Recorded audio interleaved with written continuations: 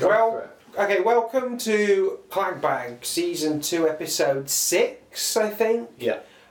In this episode, we're going to be talking about a kind of weird, culty, sci-fi, horror, action hybrid from the mid-1980s called Lifeforce.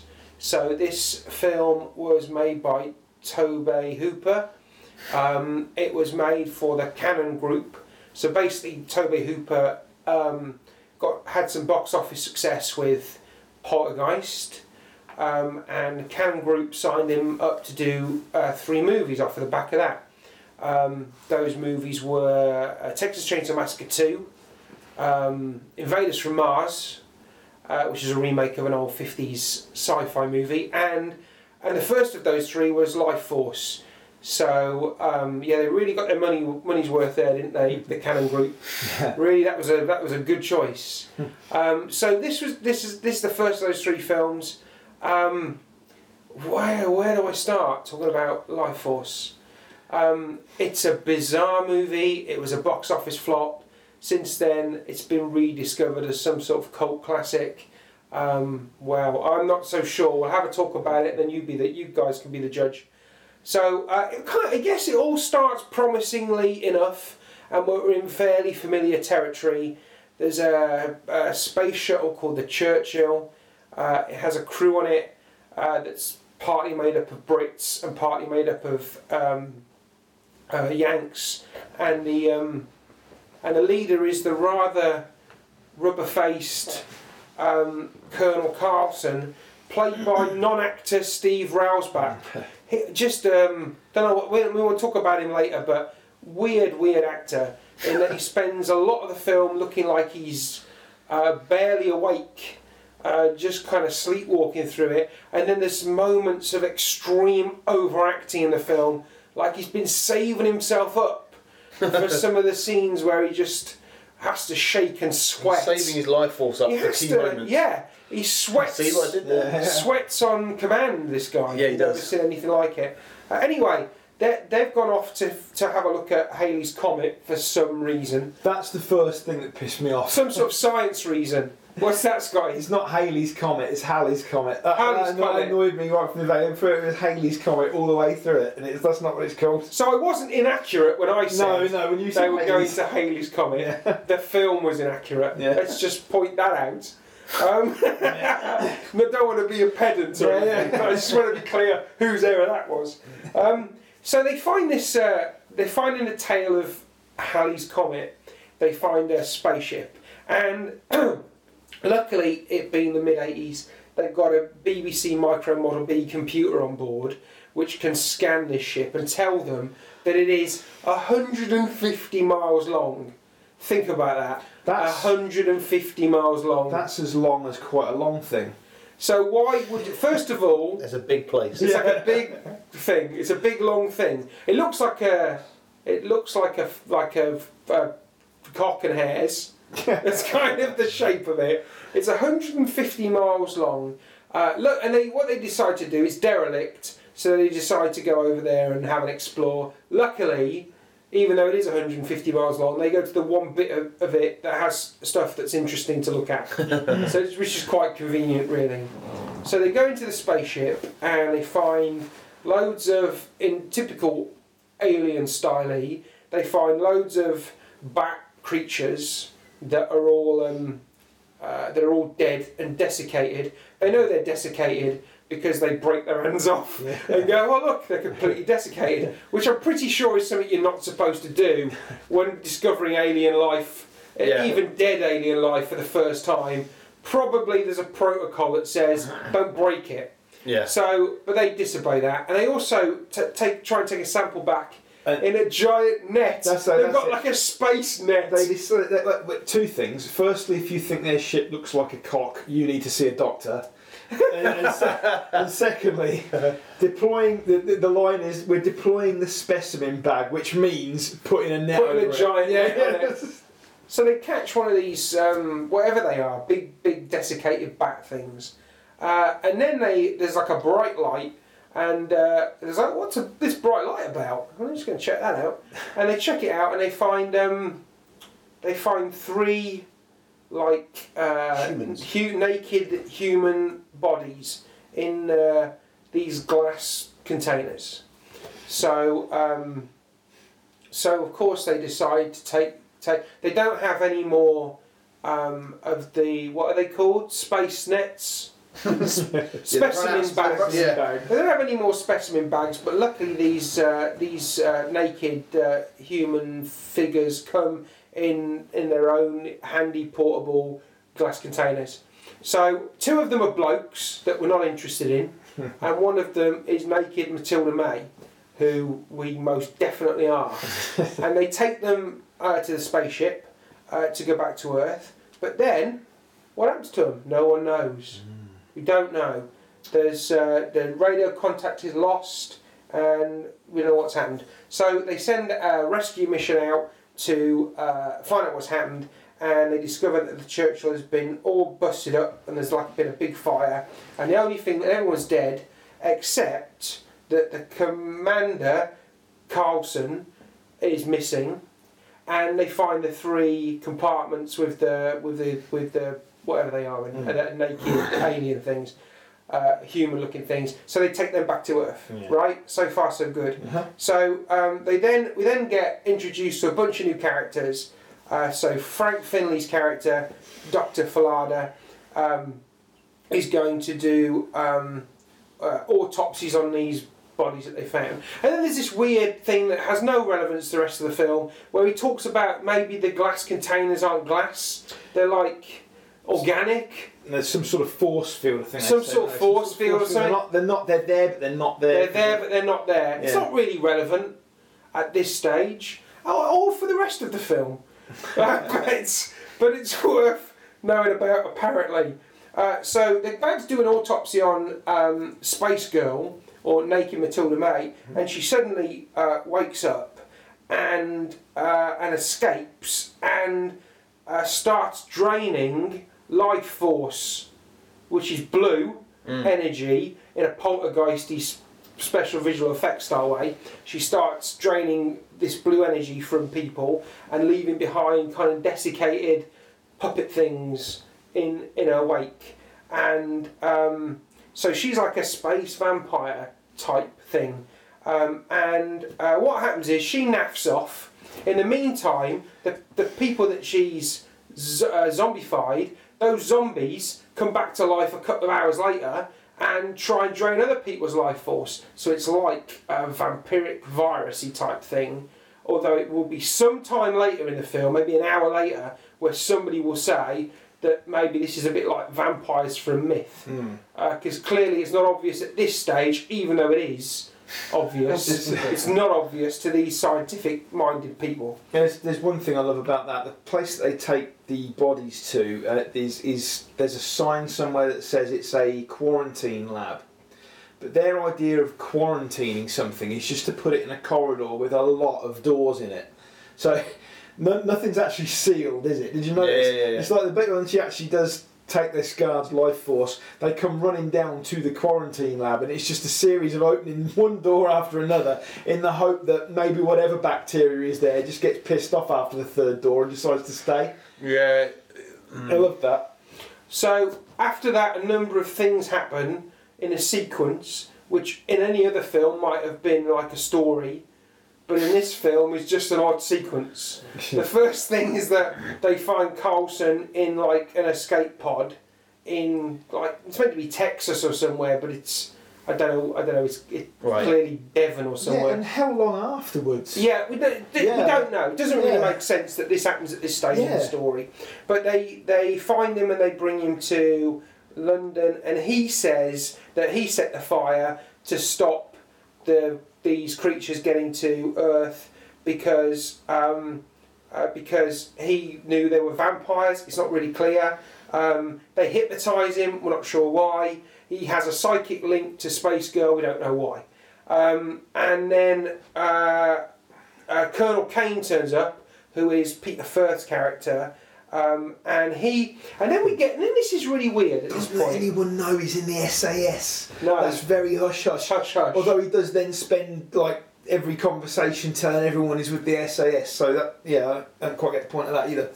So this is where the film goes off on a completely different almost tact. So up till now, it's been a little bit like an Alien movie. There's an alien threat. It's been brought to Earth, and what's going on? And then the movie suddenly turns into a weird kind of detective story where all these new characters have to track the alien girl down.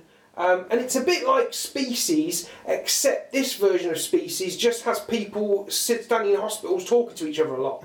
Yeah. You know, there's no actual tracking down at this stage. They're just kind of chatting and gathering information.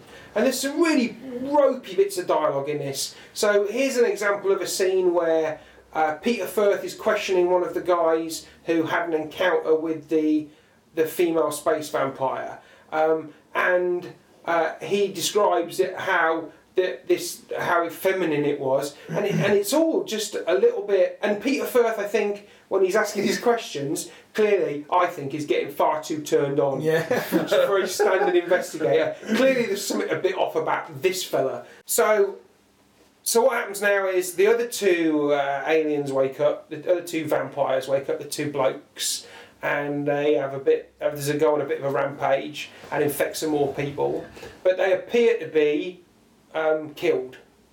Can I just jump in that bit? So just before that, there's a bit I thought was really cool. He's interviewing Dr. Fallada later. He mentions to him, what did he ask him what he does, and he says, "Oh, I'm a deathologist." Basically, is what he says. I'm really into death. I love all that shit. So he says to him, I'm really sort of concerned with the question: is there life after death? And I think the actual line is there life after death? Do you really want to know? No. Well, I think there is. And I thought, why did he even ask him that? But then they go on to suggest that these vampires are living off the life force of people. But isn't that basically what humans do? We live off the life forces of animals and plants. So who are the real vampires? Who are the real space vampires? I'm so surprised you didn't pick up on that. Or them. Well, I think that might have had something to do with the fact that I watched this late at night and fell asleep and missed big chunks of it. So I'm doing the best that I can with the stuff that I can remember. So meanwhile, a nude girl vampire has gone out, and we've discovered that now she can kind of enter people and live in them or something. And she enters some girl at a park, and now she can jump back and forth between different people. Around about now is where I don't know what the fuck happens after this. I literally, like, everything we talked about so far, kind of got. Some guy got infected, a guard, then he died, went all wrinkly, and then he woke back up again, in quite a cool little scene, and then infected one of the doctors, and then he's back to normal, but then an hour later go, look, this is what it looked like 2 hours later, and he was like, ugh! And he like tries to leap at them through a cage and explodes and all that stuff. And then you get to the bit where they're like, yeah, the girl left, and then there's some other girl that somebody's sensing where she is, but she's in another girl. So where's... I don't know, I lose the will to live. Up until this point in the film, although there's some inconsistencies of kind of tone, it's all made sense, and it all follows a certain pattern of films that we've seen before. But at this point in the movie, it just goes batshit bonkers mental.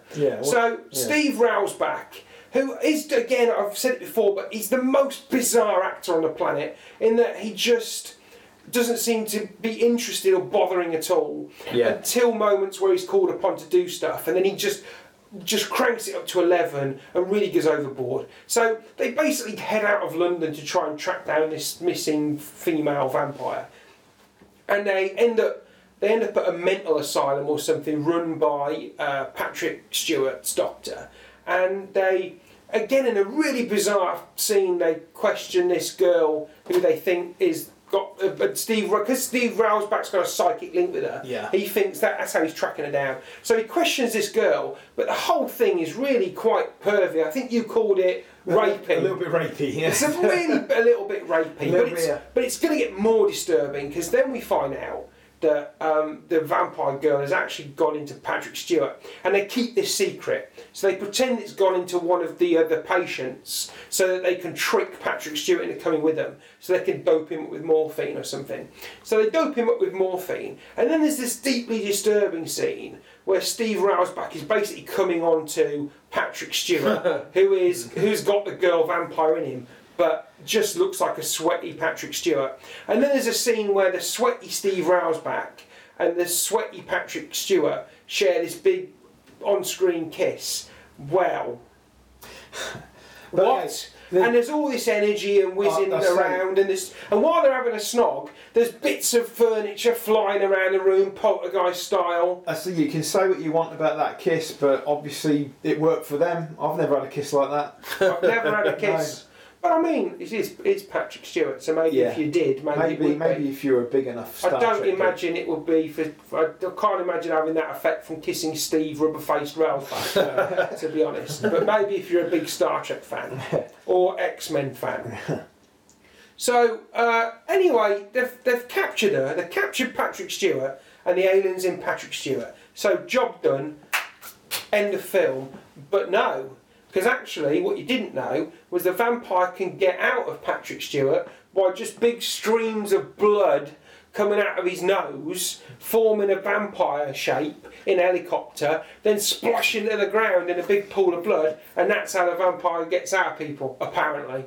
I'm not entirely sure that's what happened in No. I think I don't know what was going on there, but I don't think it was that. I think the streams of energy are the way they get out, or they link psychically to other people or something. But it was building up a picture I of don't her. think that really had anything to do with anything. No, I just think it was a weird. When they were back at the hospital and before they get in the helicopter, the two guys suddenly dawn on them. They go, "Oh wait, hang on! I think we've got it wrong here. She's not in Patrick Stewart.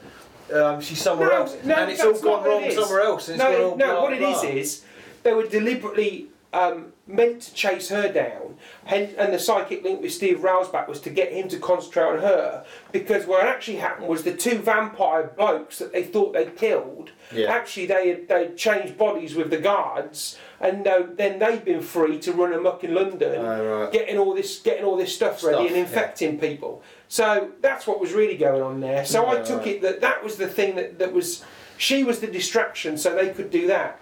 But that, I think, was still her in escaping the body of Patrick Stewart by turning into a big blood cloud of blood. But that bit, that was one of many bits in the film. That was a particular highlight of where I just was watching it, really unengaged, not understanding what was going on, and that bit in particular with the blood bag body thing was just bizarre and didn't make any sense to me. And also, at some point in all this story, we discover that Carlson was lying about setting the fire on the ship because actually he just let her out for a snog. Yeah, because he was the sexual feminine stuff. Because the feminine power has overwhelmed him or something. Yeah. I don't really get it. I don't get what happened to all the other space vampires on the ship that were all desiccated. I don't get why those three were still alive. They explain why they were human looking. They basically took the images out of the people's minds as they were nearing in the space shuttle. But I still don't understand why they survived and what happened to everybody, all the other space vampires on that 150-mile long ship. Doesn't really explain it. Anyway, basically what's been happening is the other space vampires, the two lads, have been doing the proper work of spreading the virus. And now in London there's a big tunnel of Lifeforce energy heading up to the ship, which is now in orbit around the Earth. Yeah. And so we're left with Peter Firth's Colonel and Rubberface Railsback have got to go into London and sort it all out. Meanwhile, Frank Finley's character has discovered that you can kill vampires by stabbing them but not in the heart, below the heart, in the centre of energy or something. Yeah. 2 inches or something below the heart, where the centre of energy is, or something. And you don't stab them with wood; you stab them with iron. Leaded iron. And I say, again, that just comes out of left field from nowhere. Doesn't make It's not any like sense. He gets that big dagger thing sent to him. Yeah. But it doesn't come with any instructions or anything. No, And who sends it? No, it's And why? And what I just thought at that point that it's one of his little kinks. Everybody seems to have some sort of fetish in this film, and it's like I just thought that was one of his. He liked collecting medieval weaponry. He is a deathologist. Yeah. So presumably he orders on eBay iron stuff. daggers of death. Yeah. Leaded iron. Leaded iron. So basically, Steve Railsback, I don't know, they're quarantined. He nicks a van. He wants to go quarantined for 5 minutes. his girlfriend. Actually, we're not infected. That's brilliant, isn't it? Yeah. Peter Firth goes, actually, we know more about this shit than you do. Let us out. Okay. And they do. And they let him out of quarantine. Simple as that, really. Don't mess with the Firth. Yeah. So the Firth chases after him, and then there is quite a cool scene in the film where Peter Firth is heading into London that's overrun by zombies and Lifeforce flying about everywhere, and there's some fun scenes of buses blowing up and the underground full of zombies, Lots of little tiny houses exploded, and houses and buildings exploding. Meanwhile, Steve Rubberface Railsback looks like he's lost the will to live at this stage. He's gone to the church for a great big shag in the Lifeforce energy stream. Peter Firth, boom, stabs the last boy vampire. Boom, on the church steps. And that just leaves her. Yeah, one vampire left. Yeah, 2 down, 1. So. And he transforms into the bat thing, doesn't he? Yeah. From the spaceship. That's right. And he's like a big bat puppy thing with legs that don't move. Yeah. Like something out of the Golden Child. Exactly like something out of the Golden Child. And then he gets the knife. And then he goes in the church, but it's too late, or is it? Steve Railsback is already Rubberface. Steve has already got his game on. Yeah, he's nuts deep. Nudie space vampire girl. He's nuts deep. Scotty so nicely puts it. Peter Firth runs along, jumping over zombie bodies and things, and he gets to they're in the crypt. There's a convenient laser beam shaped hole where all the life energy is coming out of. He goes, come on, Steve. Yeah, come on. I know. Wake up! Yeah, I get it. I've seen he that. He says, she's very pretty and all that, but human race and all that. Yeah. Don't be a total cock. Throws the dagger in.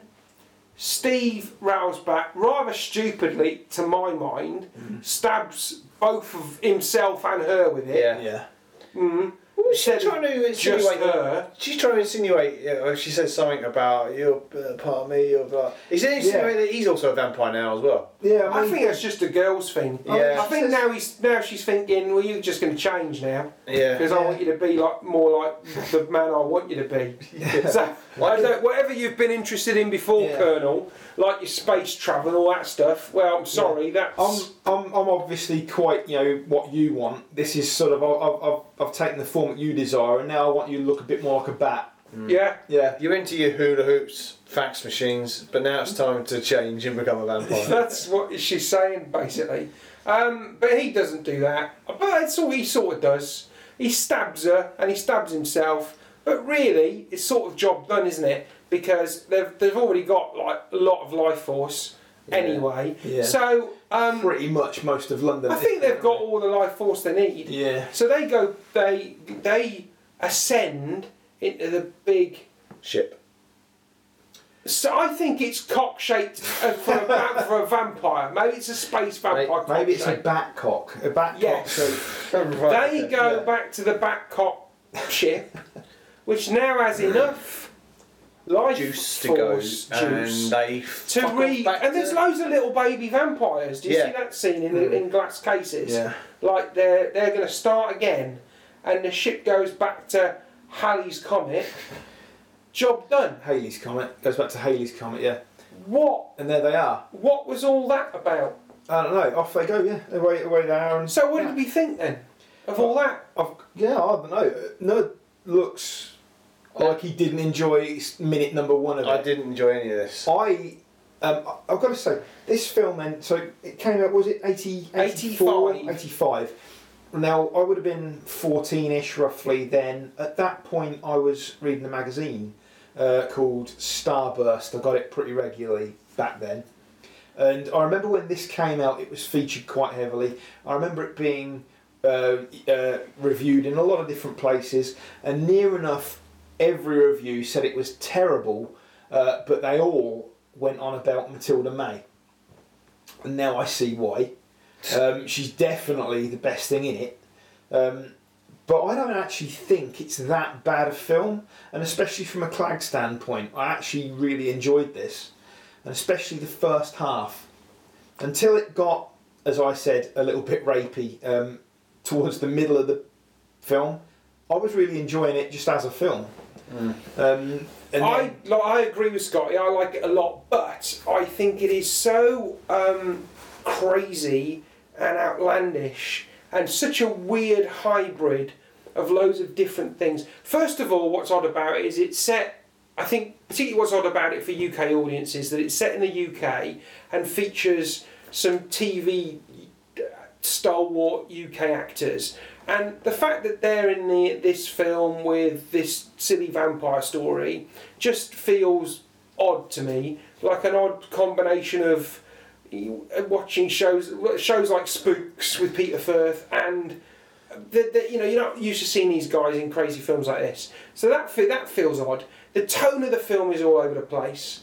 So it doesn't really know what it wants to be at all. It's a bit sci-fi, it's a bit horror, it's a bit of a detective story. There's lots of really slow, boring scenes in which characters talk in laboratories and hospital rooms and things. And then there's this bonkers last 20 minutes where all hell breaks loose and there's zombie rioting on the streets of London.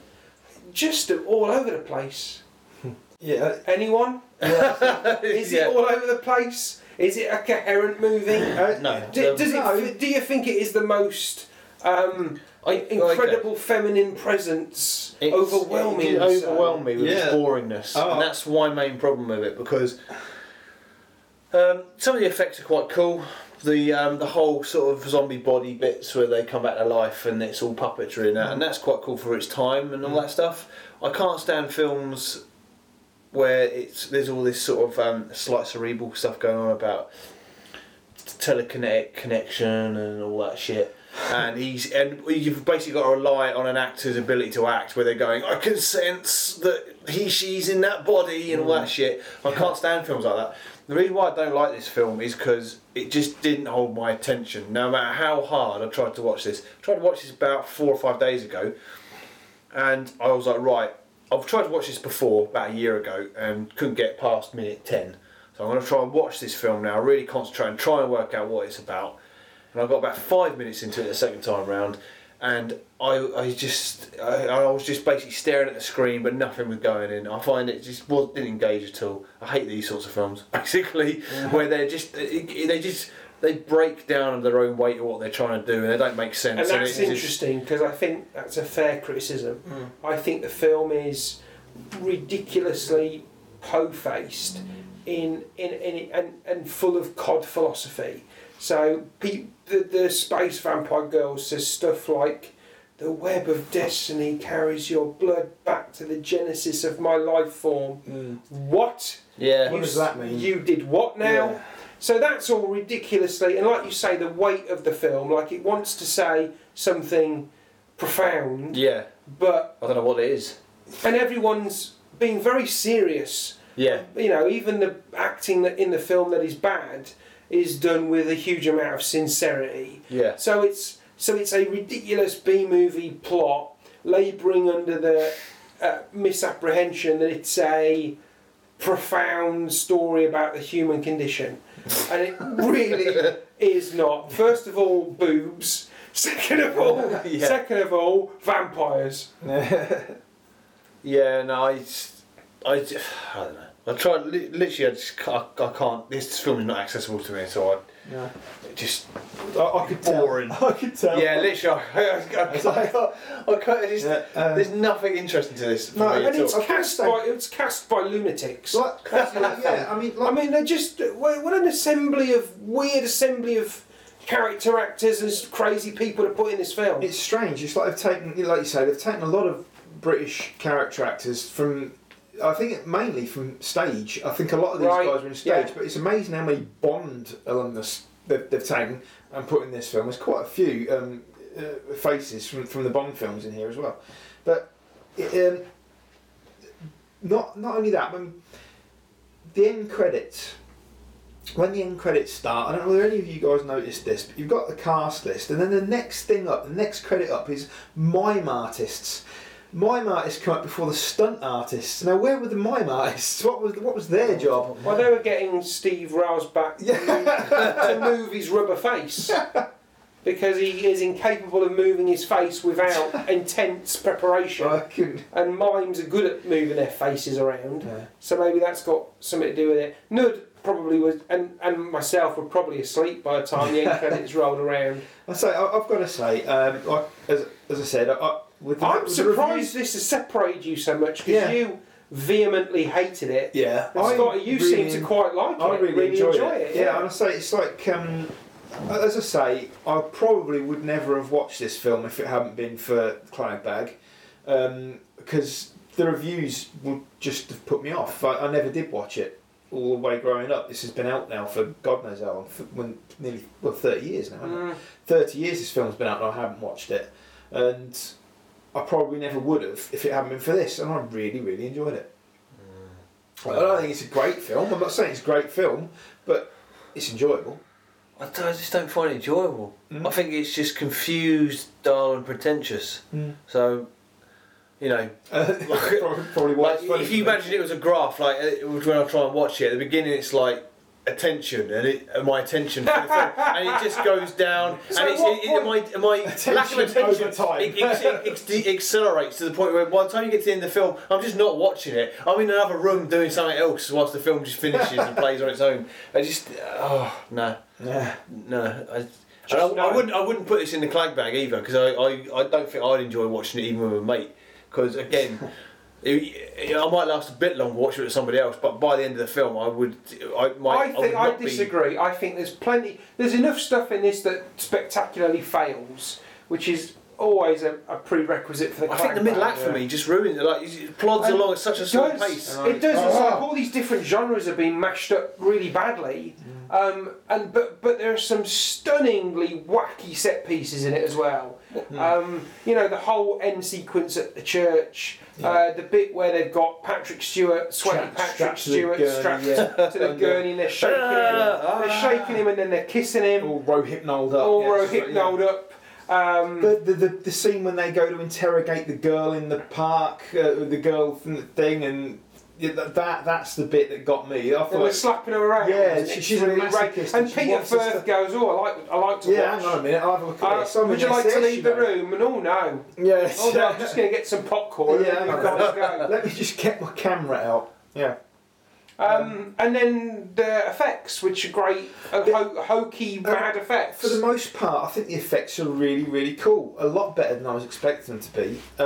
The puppet effects are fantastic, except for the vampire at the end, the bat thing at the end. That was a bit shoddy, but the rest of it's great. And then again, there's a lot of one of the things I always said. Toby Hooper was the director of this film, the director of Poltergeist, and I've always said I'd eat my hat if he actually directed Poltergeist, because I don't see anything in Poltergeist, anything at all that matches up to anything he did previously or since. But this is actually. But now you've seen this. Now I've seen this, which has loads of VFX, lighting effects, and puppetry, and it's shot well. It looks great. So we're watching the Blu-ray version. It looks pretty cool. And now I'm actually thinking, maybe he did. Maybe he did direct Poltergeist after all. Because I would have argued toss over that all year. So So Nuddy's voting for it not going in the clag bag. I'm saying it goes in twice. Okay. What does that mean? The DVD version and the Blu-ray? Yeah. Scotty's putting the international cut. He's voting for the international and the theatrical versions. I'm with Scotty on this one. I don't know. I think the theatrical version hasn't got as much naked Matilda May in it. So I think the Clagbag is becoming quite a non-discerning place. It's only It's only because you don't agree with this choice. I'm going to say that to you. Next time your shitty film goes in, I'm going to say, what's happened to the Clagbag? We're closing it forever.